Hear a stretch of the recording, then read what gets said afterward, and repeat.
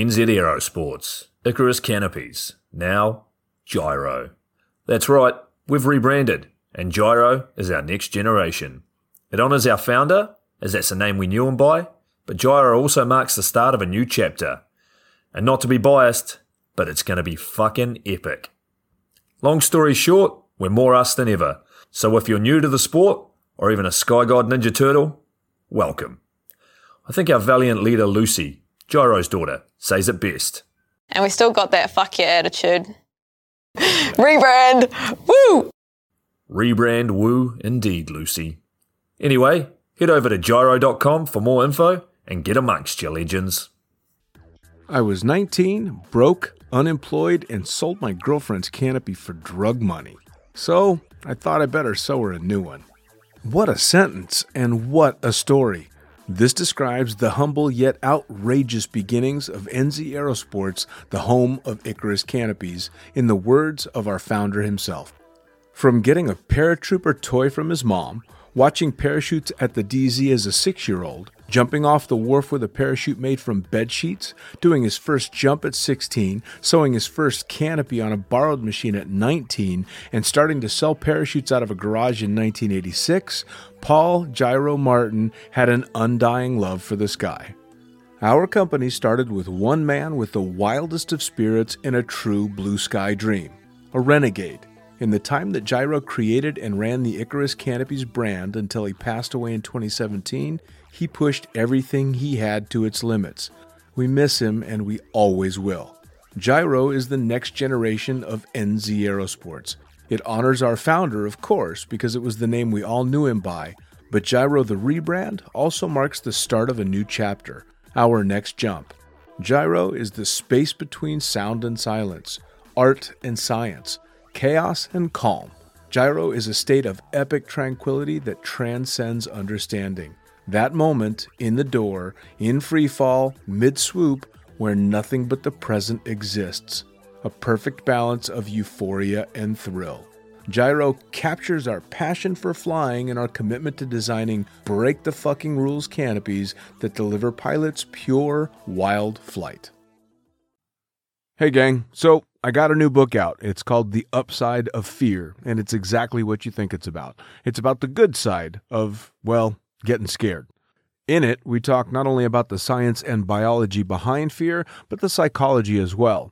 And it's not just coming from me, it's coming from some of the best in the sport. Omar Alhigelan, Jeff Provenzano, Maxine Tate, and so many more have contributed their sometimes terrifying stories to the book to help you overcome your fear. So head to the lunaticfringepodcast.com. You're going to find the link to the book there, as well as the other books. It's available in ebook, paperback, hardback, and audiobook right now. Coming straight from the cockpit, it's another episode of Lunatic Fringe with the fucking pilot.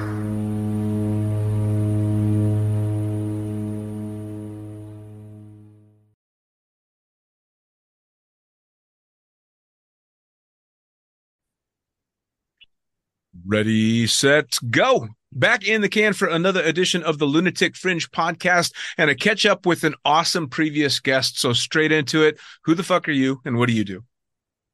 I'm Mike McGowan and I do skydiving photography. Man, that is the understatement of a lifetime. You do the skydiving photography. I mean, it's you and a handful of trailblazers that kind of made modern aerial photography what it is today.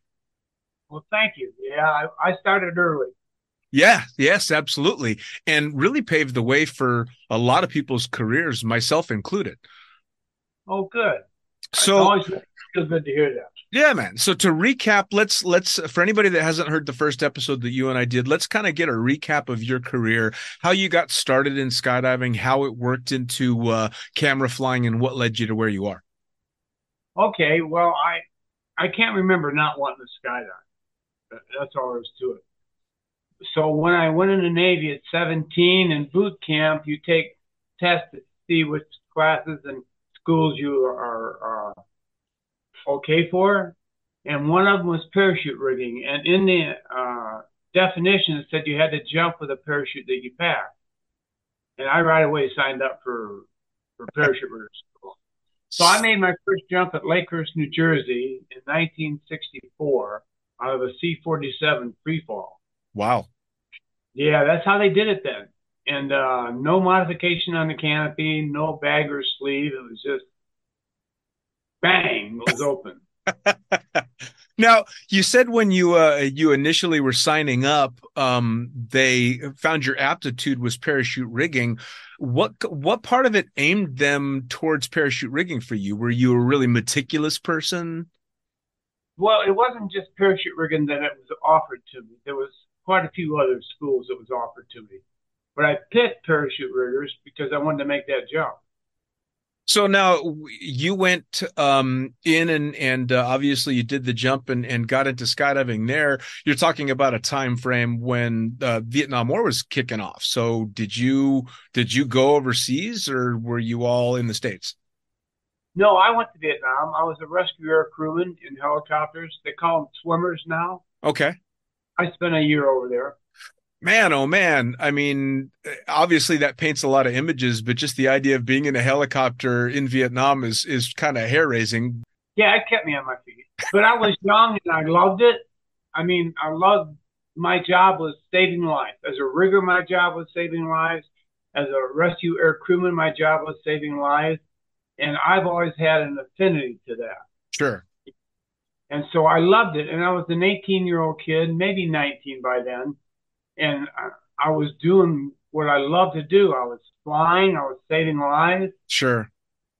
It was great. So you went and you did the rigging, you made the jump and all that. Then you get assigned to the air crew stuff for a year in Vietnam. But how did you end up getting back into, or did you get into full-time jumping with the Navy, or did that come after you got out? I didn't full-time jump in the Navy. I jumped every weekend. And I was in Imperial Beach, California, which is near Lakeside, California. It's not open anymore, but that's where I did my jumping during the weekend. And sometimes I'd run over to Elsinore, and we'd jump over there. Nice. Now, when did you know that skydiving was something you wanted to pursue for more than just a weekend entertainment kind of thing? Oh, when I did my first jump at Lakers. Really? Yeah, the die had been cast. It had been cast. There was just a few roadblocks in my way, but that's where I was headed. So, I mean, we're talking about a time in skydiving when obviously it's more expensive these days to get into skydiving, but I think it's a lot easier just because they've kind of ironed out all the kinks. But you started when they were still kind of figuring out what sport skydiving was. Oh, we were making it up as we went along. We had chest-mounted reserves and with 24-foot twill reserves and surplus backpacks modified for sport jumping with what they called either a TU or a double L modification, which gave you a whole 4 miles an hour forward speed. And there was no cutaways then because the cape wells weren't capable of doing that, you know. And so we had to pull the reserve with the right hand, get our hands underneath the reserve and throw it down and into the spin with some lines in our hands and open up the reserve canopy. I mean, obviously, as a more modern jumper, that just kind of makes the hair on the back of my neck stand up. Well, it does now, but when I started, that was the best there was. Sure. You know, and I'm sure jumpers from 20 years from now are going to look back at the things we were doing and they're going to say, "Oh my God." Oh, without a doubt. You know, it's evolution. Sure. Now, speaking of evolution, I mean, you have seen literally from the beginning of free fall photography all the way until now. You've been a part of it since day one, whether it was just watching its birth or becoming a part of it. What was that like? Exciting. Absolutely exciting. Because nobody had done it before us. So again, I'll tell you that we were making it up as we went along. And so there was no rules. Sure. And in photography, that's really how it's supposed to be. So you can create. If there's rules and things that are binding you, your photography suffocates. Sure. So in that sense, it was great. In the other sense that I had to wear a 24-pound helmet, heavier than my rib. but I went in a Hasselblad, a Leica, and a video camera, and then a chest recorder because they didn't have handy cams then. I mean, it's kind of funny now, of course, because it's a GoPro generation, and I bitch because I started out with those brutally heavy high eights, but that's a joke compared to what you started out with. Yeah, that was really heavy, but I was getting what I needed to get published in the magazines. In fact, when I was working at Macrofish Parachute Service in Dallas, Texas, where I pretty much started free fall photography, I was taking a lot of pictures and I was sending them into parachutists. And because it was local, everybody in my drop zone told me how great my photographs were. So naturally, I thought they were too. And so I called Larry Jaffe, who was the editor of Parachutes at the time. I says, Larry, I've been sending you a lot of good pictures, I think, and you haven't used any of them. He says, Mike, honestly, they aren't that good. You really need, and that was the best thing. I appreciate that to this day. Larry is one of my heroes. He says you need a large format camera to compete with Norm and Tommy because the images are so much greater there. And you need a little more work. And so I went and got me a large format camera, a Pentax 645, and I have Leica already, and the video camera. And 2 months later, I shot a centerfold for parachutes. I mean, which is amazing, but how, especially looking back on it now, because you were starting just slightly after those two that you just named, but I mean, you're chasing after Norman Kent and Tom Sanders. I mean, incredible trailblazers, and next thing you know, you're vying for position in the magazine right along with them. You had to know how cool that was. Oh yeah, yeah. When I started getting published a lot, I knew I was in heaven, and I had an edge on Tom and Norm because they did a lot of Hollywood stuff, and they didn't do a lot of the boogies and the things were happening inside skydiving. So I was probably getting more covers and centerfolds than them because the Hollywood stuff didn't produce the kind of pictures parachutists was looking for. Sure. Well, now this is, maybe I have my time frames wrong, but is this around the time frame of like films like Fandango and such? Yeah, it was actually it was around the time. Yeah, Fandango would have been one of them. It was I started before Fandango doing free fall photography. I started in '81. Okay. Well, I mean, I remember the very first movie I ever saw with any free fall or any skydiving at all was a classic called Gypsy Moths, which of course you'd know. Oh yeah. Which was, and I'll never forget it. It's ingrained in my head, and it's just the one jump that I remember, not the one where the guy goes in, but the one where they jump and cut away like 8 times. On one guy, just cutaway after cutaway after cutaway. It was ridiculous. That turned out to be Garth Taggart doing that. He later, and years later, we became friends, and there's a story about that I'll tell you later. Yes, yes, absolutely. And please, actually, go ahead. I'd love to hear the story. Well, I don't know if I've mentioned it before, but I'm a recovering alcoholic and drug addict. Okay. And I've been sober about 5 years. We were at the Couch Freaks Boogie in Iowa, and I was sitting next to Garth Taggart that morning. And the Couch Freaks is a party where you skydive once in a while. So we were on the first boat, and I'm sitting next to Garth, and I am nervous because he is one of my heroes. I mean, that's all there is to it.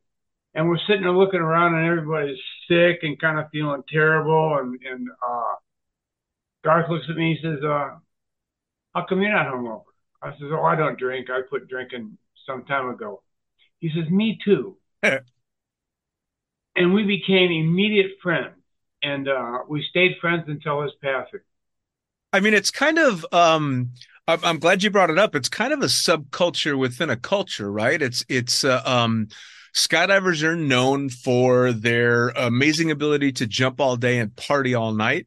And if you're a skydiver that jumps all day and doesn't party all night, you're kind of a member of a very elite club within the sport, right? Oh, for sure.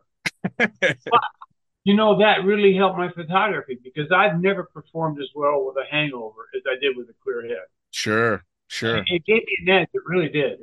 Now, we had talked after we did the first show, we had talked again, and you had said one of the things that you had wanted to touch upon that we didn't get around to on that last time was the fact that you had overcome alcohol and drug addiction to move forward, and that was one of the things that you wished you had passed on. So I really do want to touch on that and your experience both before and after and ever since. Okay, I'd be glad to share that. I was raised by alcoholics, and they hung around with alcoholics. I was an alcoholic at birth, I think. But so as I was growing up, I didn't know my behavior was abnormal because it was in tune with my parents and all my parents' friends. So I grew up drinking alcoholically and drugging alcoholic or addictively for some time without even knowing I had a problem. And alcoholism is a disease that tells you you don't have a disease. So everybody knew I was an alcoholic, but they couldn't tell me because I wouldn't listen. And I had to come to terms with it. And so I was in Dallas, Texas, and I was what they call a functioning alcoholic. I was able to work and do my job, but at night I would drink terribly alcoholically. The next day but I was doing freefall photography there. And the good Lord must have looked down on me and said, we got to give this kid something. So he gave me a knack for photography. And my photography took off. And so there was a guy named Ted Harum who approached me one time and he said, I made too much money last year. I said, wow, we should all have that problem. He said, seriously. He says, I need a tax write-off, and DeLand is having an Easter boogie. And if I send you there to take pictures and sell your pictures there, which we did back then, I'll split the money made with the pictures, but I'll cover all expenses. I mean, that was a dream come true for me because I was a parachute rigger at Mackelfish Parachute Service, and I wasn't making that much money. And I got back student rigs so I could buy film for my cameras when I jumped. So one night he's over at my house and we're getting the final things down for this trip that I'm going to make. And I says, Ted, you want a drink? He says, no, I don't want one. I said, okay. He says, yeah, I don't want one for the same reason you shouldn't want one. Oh, and I thought, uh-oh. Because when you're an alcoholic, you know you're doing something wrong. You think you're a bad person trying to get good, when in fact you're a sick person trying to get better. And that really made me nervous that he was going to back out. So I don't know how I knew this, but a block and a half from my house was an AA meeting. I used to jog around Bachman Lake, and it was right on the corner there. And how I knew that was an AA meeting was divine intervention for sure. And I thought to myself, well, I'm going to go to a meeting and tell Ted about it, and he won't lose faith in me. I went to this meeting, and they asked me, anybody there for the first meeting, and I very reluctantly raised my hand. I didn't even want to participate. And so they made the first meeting around somebody trying to quit for the first time, and they kind of revolved the meeting around me. And I met people there who I admired, who I respected, and some really hot girls too, to be honest. And I thought, if they can be alcoholic, maybe I really am an alcoholic. Then it became my turn to speak. And in meetings, you can't lie. You just can't. There's something about it. So I said I was an alcoholic. And at that moment, a transition happened. I knew in every fiber of my body, every fiber of my spirit, my brain, everything, that I was an alcoholic. And as they told me, the only thing I had to do was not take up the first drink, and I was set. So that was the beginning of my sobriety. Well, I mean, you go into a sport, again, that for better or worse is known for people that definitely are hard chargers, whether it comes to skydiving or drinking or whatever.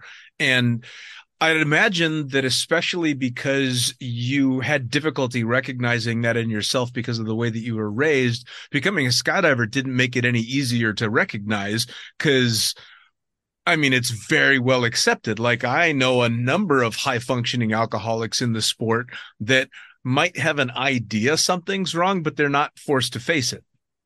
Yeah, like I said, it's a disease that tells you you don't have a disease. You live in denial. Don't even know you're lying.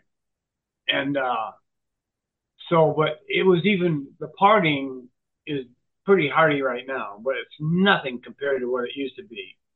Uh, Yeah.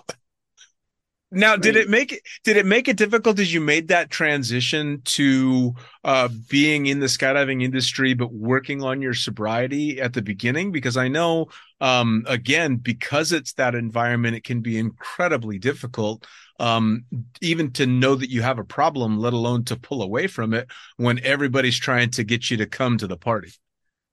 no, I'm headstrong, and I wasn't ashamed of my alcoholism because I wasn't drinking. What's to be ashamed of, right? So when my friends would say, "Hey, let's go have a beer," I say, "No, I don't drink. I'm an alcoholic."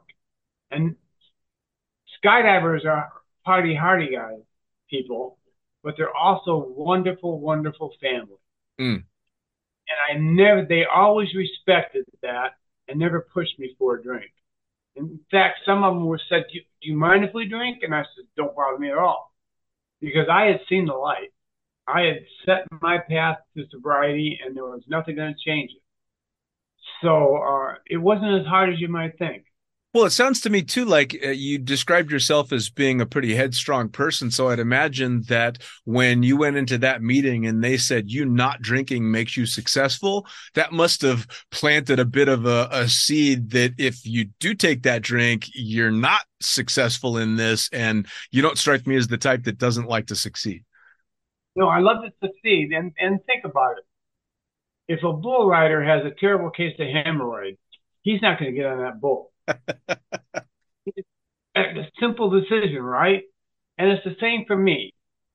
I know that if I take a drink, my life is ruined. Mm, Absolutely ruined.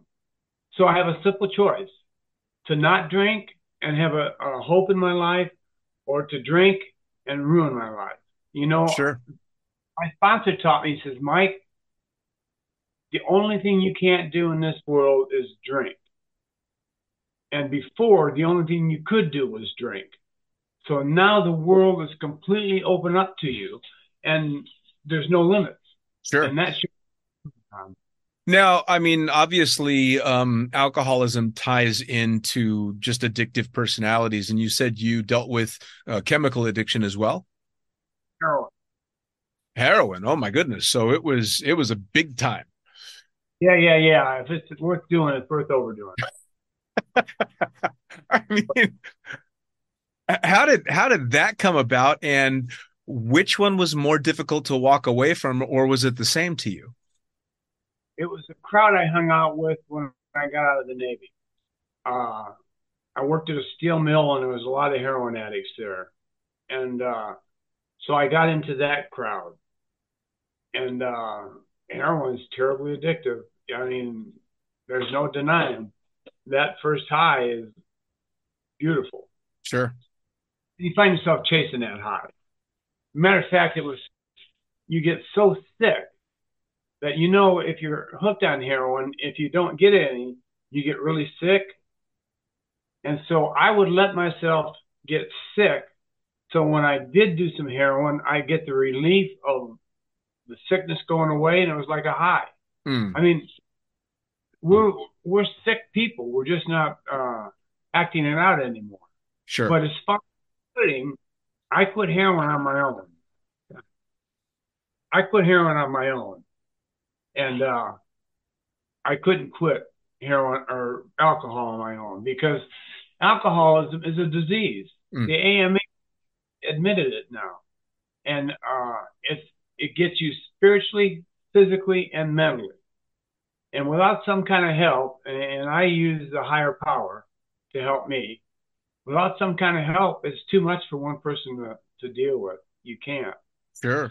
Well, it's with the heroin stuff, obviously the kind of the modern version of that, and one that I think a fair amount of skydivers have had to face down. We've all dealt with injury so much, and especially in the States, in a culture where they hand out narcotic painkillers like it's a Pez dispenser.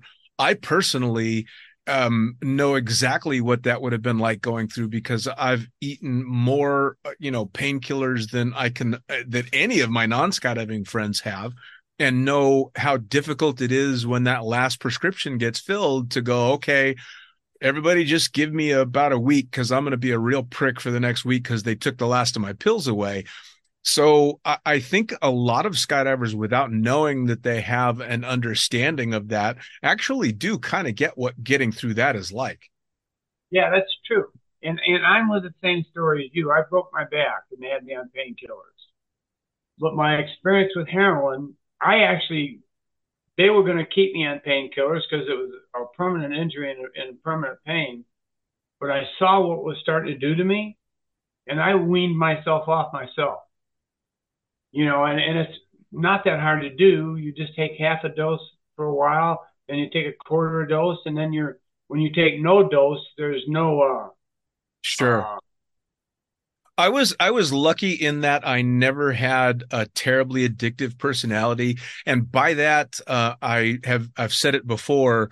I'll take every pill that's in the house and everyone that's prescribed to me, but when they run out, I don't go looking for them. And that's really the only difference between, me and a proper addict, is that the proper addict will keep looking for them once they're gone. And as soon as my prescription ran out, all right, well, that was fun, and I stopped. But you can still very easily see how that can absolutely get out of hand very quickly. It's a living hell if you want to know the truth. Yeah, Because it's a merry-go-round you get on and you can't get off. sure. And you hate yourself for doing it because you think you're weak instead of sick. But, we have sick minds and we just need to get them healthy again. Sure. And so it's a living hell. And the next morning, after you've been on a bender, you go and you have to go say you're sorry to all the people you offended. Because I have never acted smart on drugs or booze. I just haven't. Matter of fact, I don't know anybody who's been smarter when they drank too much. Yeah, they only think they are. Yeah, exactly. And they think they're joking. Of course. Now, as someone that's been recovering for quite some time, but still obviously front and center in an industry where many, many people do have to deal with that issue, do you find yourself, or have you found yourself, reaching out to people that you think have a problem? Or is that something that you kind of want someone to face on their own? Do you feel like you should reach out, or do you feel like you're overstretching if you're suggesting help? Reaching out isn't a good idea. The person needs to come to you. Alcoholics are like this. They could be headed south, going to a place they wanted to go to, and the means of transportation they wanted to take, and somebody could come up to you and say, hey, Mike, keep going south.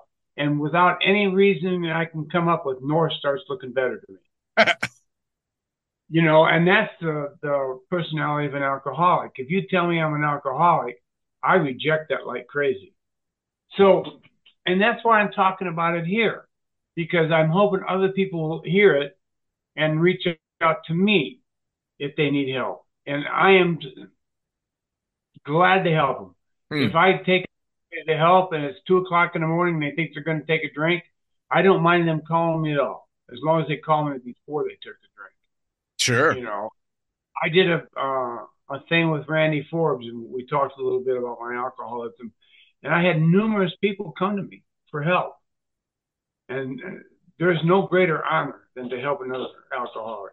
Well, and it's also got to be nice to know that people have recognized that they need that help and see you as the potential off ramp to a bad road that they're heading down. I had a good friend of mine, a really close friend, made almost a sideways comment one time that she thought maybe she was an alcoholic. And she had said that to a few people. And she said that because my response to her was, well, you might be. If you think you're an alcoholic, you might be. And she thanked me for my response because she said everybody else that she said that to was, no, you're not an alcoholic. You go a little big now and then and this and that. And my response was, well, then you might want to fucking check yourself. And she really did thank me for being the one that was just like, okay. Oh, yeah, that's important. The people who say, oh, you're okay and everything, we call them enablers. Wives or husbands can be terrible enablers. Your friends can be terrible enablers because they think admitting you're an alcoholic is admitting you have a weakness, and you're not. And they want you to see yourself as having a weakness, And also, they don't want to lose you to party with. For sure. They have a misconstrued idea of what alcoholism is. Sure. It's just a disease. And I said this before, but it's so important. You're not a bad person trying to become good. You're a sick person trying to get healthy. And there's nothing to be ashamed of. Sure. Now, so say there's somebody listening to the podcast now and they think they might have a problem with alcohol or drugs, and they're not ready to approach anybody, but they on their own want to start seeing if they can correct this behavior. What kind of tips do you have for them, especially in the skydiving environment, on how to kind of avoid the pitfalls that lead to the stuff they want to try and get out of? Well, the first thing you got to do is you got to talk to somebody with honesty, and that's very hard for a person who's practicing his alcoholism. My sponsor once told me, he says, I know when you're lying, Michael. And I said, oh, yeah, how's that? And he says, your lips are moving. That's after I was offended then, but after I got sober for a while, I realized he was telling me the truth. Alcoholics will lie even when they don't have to. And they mostly, the worst lie they do is the one they tell themselves. So they, in between their ears, all by themselves, is a dangerous, dangerous place to be. And you need to get with somebody who will support them and hopefully have some experience with alcoholism that can help them. I mean, I have a huge presence on Facebook, and anybody who wants to instant message me and talk about it, I am glad to help. Sure. Because helping other people stay sober is what keeps me sober. That's how it works. Which is fantastic. Now, what do you say to someone that is fighting that particular demon and they're worried that because we're in a sport where as a working skydiver, chances are you have other people's lives in your hands?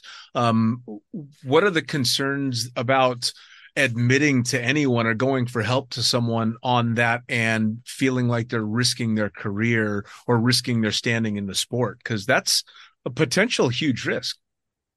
You go to a fellow alcoholic, one who's a meeting-going alcoholic. They call it anonymous for a reason. And we keep that topic between ourselves. It goes no further than that. No further than that at all. And that's been a go-to in getting sober since I can remember. So if you're talking to a fellow alcoholic, that it stays there. And even if I won't go to the instructor or the lead instructor or something like that and say, hey, we got a problem here. I can't do that. I'll get drunk myself if I break that rule. It just works that way. So I would say find somebody who's got experience with a program and is sober, has a good, solid sobriety, and talk it over with them. Here is one thing that is very, very, very important. We don't judge. Don't judge. We empathize with people, and they're not going to tell us anything they've done that we haven't done ourselves. Sure. It's me, because I was a sick alcoholic. Now, but now, how many years have you been sober? 40. So for quite some time. So you learned a long time ago how to navigate the sidestepping of drinking, and people obviously now know you as someone that doesn't drink. But do you have any tips for somebody that say is recovering, maybe they're recently recovered, but are finding it difficult to enjoy the social side of skydiving because they are afraid of either outing themselves or kind of feeling odd being, the person not drinking at the party? How do you handle it, and how do you recommend people handle it? Well, there's a couple things. One, there's an organization called Skydivers Supporting Sobriety. It's on Facebook, and there's over 1,000 members there. So there's a lot of support there. Another thing is, if you're an alcoholic who's not drinking, don't be afraid to say it. Say, I don't drink because I have a problem with it. Mm. And if anyone finds fault with that, kiss my ass. Because you're not worth my thoughts or my concern. As I said, when I first sobered up and I told people I didn't drink because I was an alcoholic, nobody said to me, "Oh, come on, Michael, you can have a drink," because they respected that. And be honest with you, most people know you're an alcoholic before you do. So you're not springing any new news to them. For sure. It's kind of funny. I didn't start drinking at all until I was 36 years old. So for many, many years, the party scene would come around, or I'd be out with friends, whether they be jumpers or not, in the bars, and I'm drinking 7-Up, and people would, what do you want to drink? I'd say a 7-Up. I don't drink. And they would always naturally assume, oh, did you have a problem with it? And my response was, no, I just didn't drink. But as someone that hasn't suffered with alcoholism, it's kind of funny that I can absolutely associate what it's like to have them go, oh, are you okay? Yeah. That's totally true. Yeah, which is fine. I mean, I think that shows a level of respect that most people have. And I think nowadays, especially much more than when you were starting to really deal with it, dealing with alcoholism and drug abuse is a lot more out in the open. And I think people are a lot freer to talk about it now than they ever have been. Oh, people understand alcoholism so much better now. I mean, people support me to stay sober. They don't look down on me. I have found that people actually respect me for recognizing I had that problem and dealing with it. Mm. So, skydivers are a lot of things, but they're no nonsense people. Mm. If you do something that endangers them in free fall, they will not hesitate to tell you. There's no kidding about that. So now, outside of all of this, obviously you've had just a storied career all these years. You're still in Arizona. You're still on the drop zone. You're still incredibly active in the sport. And I'll scroll through Facebook, and I know halfway through one of your images coming onto my feed that it's your shot and all the different things you're doing. You must be having a blast out there, just shooting the hell out of everything going on in the drop zone. Oh, it's great for me because there's so many events happen here in Skydive, Arizona, because it's such a popular drop zone. I mean, just this month alone, there was CIS, there was Rookie Roundup, there was Introduction to 40 Ways, and then there was a 40-way camp, and I covered all that, and I try to get those kind of pictures in the magazine to support the drop zone. Well, and I love, like I said, I noticed, I think I couldn't say how long ago it was, but I know that you had we talked pre-podcast that you had gotten a new lens, and I had mentioned that I knew right away, oh my goodness, these are amazing. He's got depth of field is just incredible in some of these long lens landing shots that you've been getting with really amazing composition in them, and it's very fun to see. Oh, thank you. Yeah, I did get a new lens. You can have the best sensor in the world in your camera, but if it can't see the image, it can't record it. Yep. So is very important. And Sure. The one I have 300 millimeter, and it's an f2.8. So what it does, it blows out the background, get your subject matter tack sharp, so your eye immediately goes to your subject matter, which where you want it to go. Sure. Now, actually stepping back quite a few years now, I think we talked about this last time. You were pretty much single-handedly responsible for basically writing the script for a tandem video and how it goes. And I'll never forget the first time that I visited Skydive Arizona. I had seen one of your videos playing, and I'd been shooting video by that time for a few years. And it was exactly your script that had just been handed all around the country because it was such a perfect way to encapsulate the tandem experience. How did you formulate all that? Was that just trial and error, or you kind of knew how it should go? I learned a lot by going to the movies. I really did, by watching how they did things. These are the masters. And when tandems first came out, people were just shooting the free fall and handing them the free fall footage.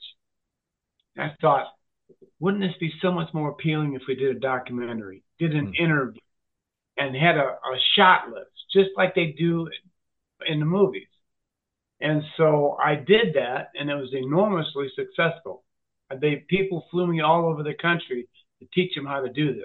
Sure. And it really worked out well, and it became a great advertisement for tandems, because a person goes home and they show this video to people, and many of them will say, God, I want to try that. Sure. So tandem is a great advertisement for the drop zone. Well, and it must be kind of cool all these years later to pull up a tandem video from Thailand or Dubai or somewhere in the States or anywhere in the world, and it's fucking your script. Pretty much. I see some people, the whole idea of shooting a documentary tandem video is you have a star. And guess who that star is? That's the tandem passenger. And every decision you make should be based around what's going to make this person look good, and make them the hero of the show. And a lot of people are doing a lot of antics in free fall and taking away from the keeping that tandem passenger as a star. I mean, they're doing some incredible flying, but it's when it's upside down and things like that, it's distracting to them. And to the non-skydiving viewer, it's kind of distracting. I mean, supposing you were a photographer and you were shooting De Niro, say De Niro and Al Pacino in that scene in Heat where they were at the restaurant. Do you remember that scene? Oh, yeah. It was intense. Yeah. What do you think one of them would have done if the cameraman would have started doing unusual angles on them while they were in their intense conversation? Well, they wouldn't be shooting very long. It's funny because I look back, there was one season in particular that I worked at Cross Keys where we as the staff had an absolutely amazing time and we made every jump a blast for us. But I've looked back and seen some of the product that we put out back then, and I'm horrified at some of the videos that I shot because clearly the tandem passenger was an afterthought. And I regret that I put that out there and that some guys got to pull up his video, even if I'm the tandem instructor acting the fool on his back instead of doing exactly what you said. And it's nice to see the uniformity that's gone on in most places that really do adhere to what you said, which is making that person shine instead of, just being another fun jump for us. Would it surprise you that John Eddowes from Cross Keys flew me out there for 2 seasons to train their video people? I mean, I'll tell you what, John may have stirred up a lot of shit in the old days, but he also had some hell of good ideas and brought on some incredible staff. So I'm not surprised. Yeah, he was a man of his word, too. We made an agreement, and when I got out there, he didn't back up on anything he promised to do. And, of course, I didn't either. He said he wanted his problem was that a group would come and get a video, and there would be 3 or 4 different kinds of videos, and people would call in and complain. My video is not like this person or that person's. And he wanted uniformity. Sure. And you got to have, because it's got to be cookie cutter, but it can still be exciting. Believe me, shooting a good tandem is not an easy task. You know, I'll tell you what, man, I used to think that I was a really good tandem videographer. I really thought that I had some solid skills, but I see the real talent that's flying today, and I'm absolutely floored by the incredible skills that are being shown in the air on really consistent cookie cutter videos, but you can still tell, oh my God, the talent involved is just beyond. Yeah, there's a group from Dubai. Their tandem videos. I watch them. I watch a lot of different videos because I'm not stuck.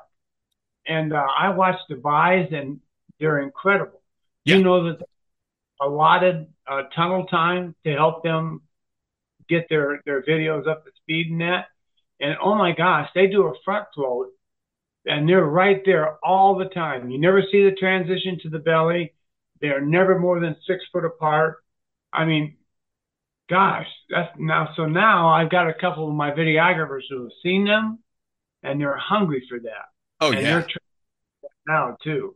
Well, I flew in Dubai for 10 years, and I would watch those videos playing on the screen. And of course, I watched the progression over that 10 years of them getting better and better. And they started out good, but they just kept getting better. And the production quality of the videos is also, beside the flying, the production quality is amazing.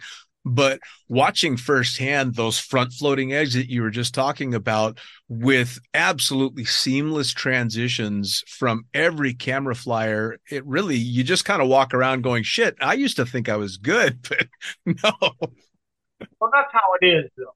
I mean, the sport progresses and it improves. And so what you were doing 25 or 30 years ago, for that time, it was good. Sure.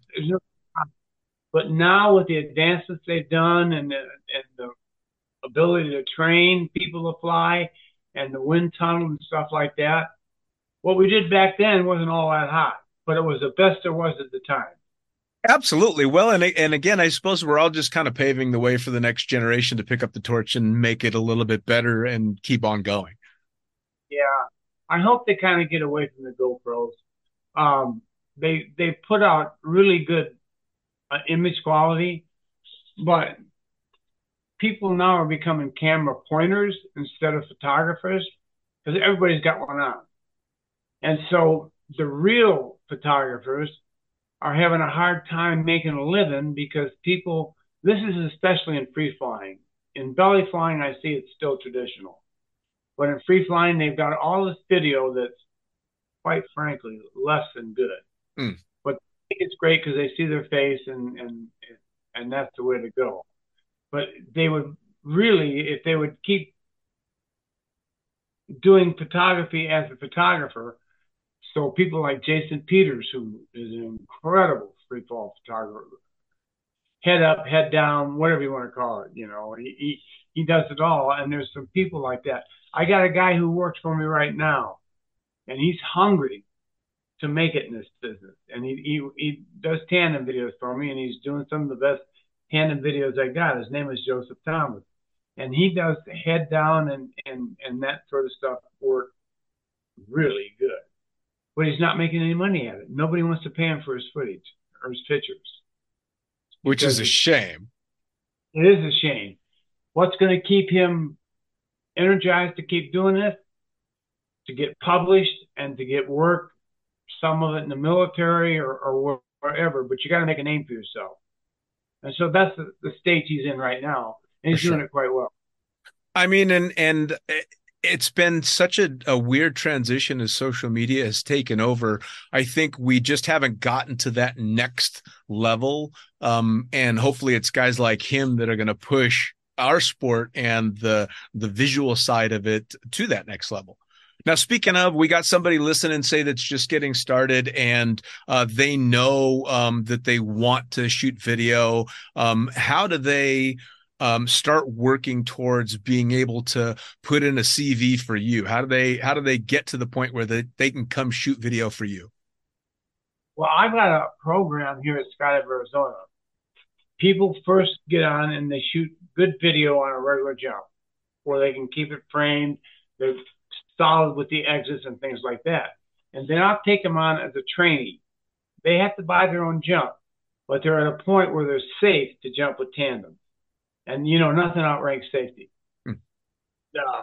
So they'll do them and I'll coach them along. Every time they do a jump, we debrief it, and they have a chance to try to sell it at a reduced price so they can get some of their money back. And often they do.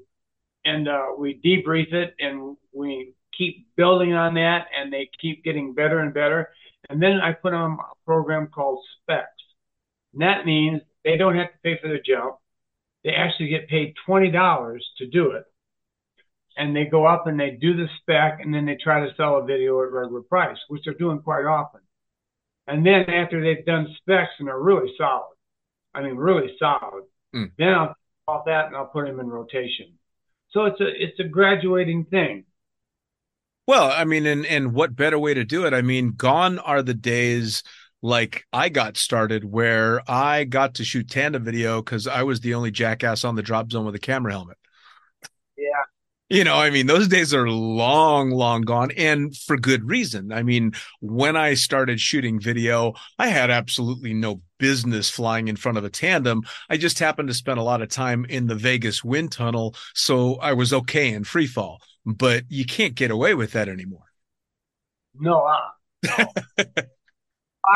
The demand for the product has gone much higher. For the quality, it's gone much higher. And the expectations are much higher. Absolutely. Well, I'll tell you what, Mike, it's been absolutely amazing catching up with you again. I know that I think we both thought it was an amazing idea to really touch on being able to help work towards overcoming addiction and such. And I know that's something quite dear to you. So for those people that are thinking, something, I would like to reach out and talk to you, maybe for themselves or maybe for someone else, tell them how they can find you on social media, and then tell them maybe even about the drop zone so they can come talk to you about shooting video. Okay. To get a hold of me, like I said, I have a huge presence on Facebook. It's the only Mike McGowan in Eloy, so I'm easy to find. And all they have to do is IM me, instant message me, and say they want to talk about it. And even if they're not here at the drop zone, we can converse, and we can make a lot of headway, especially if the person has decided he's had enough, hit his bottom, And as far as wanting to learn here at Eloy, they just get a hold of me. You got to have 500 jumps before you can do a tandem video. And if you make that qualification, then you get a hold of me, and I'll ask you a few questions because I won't hire a jerk. And here's why. I have a great crew. Everybody helps everybody else. We all want everybody to succeed. And one negative Nelly can be a cancer that can ruin the whole thing. I can teach people how to shoot video. I've done it continuously. But I can't teach an asshole not to be an asshole. I can't think of a better way to wrap things up. You can teach someone to shoot video, but you can't teach an asshole how not to be an asshole. Mike, man, again, thank you so much. I'm going to want to keep catching up with you because I know I've not even tapped into a tenth of the wealth of knowledge that you've got to share with the community. But please, big hugs all around to everybody at Skydive Arizona. And again, big thanks to you for coming on. My pleasure. Take care.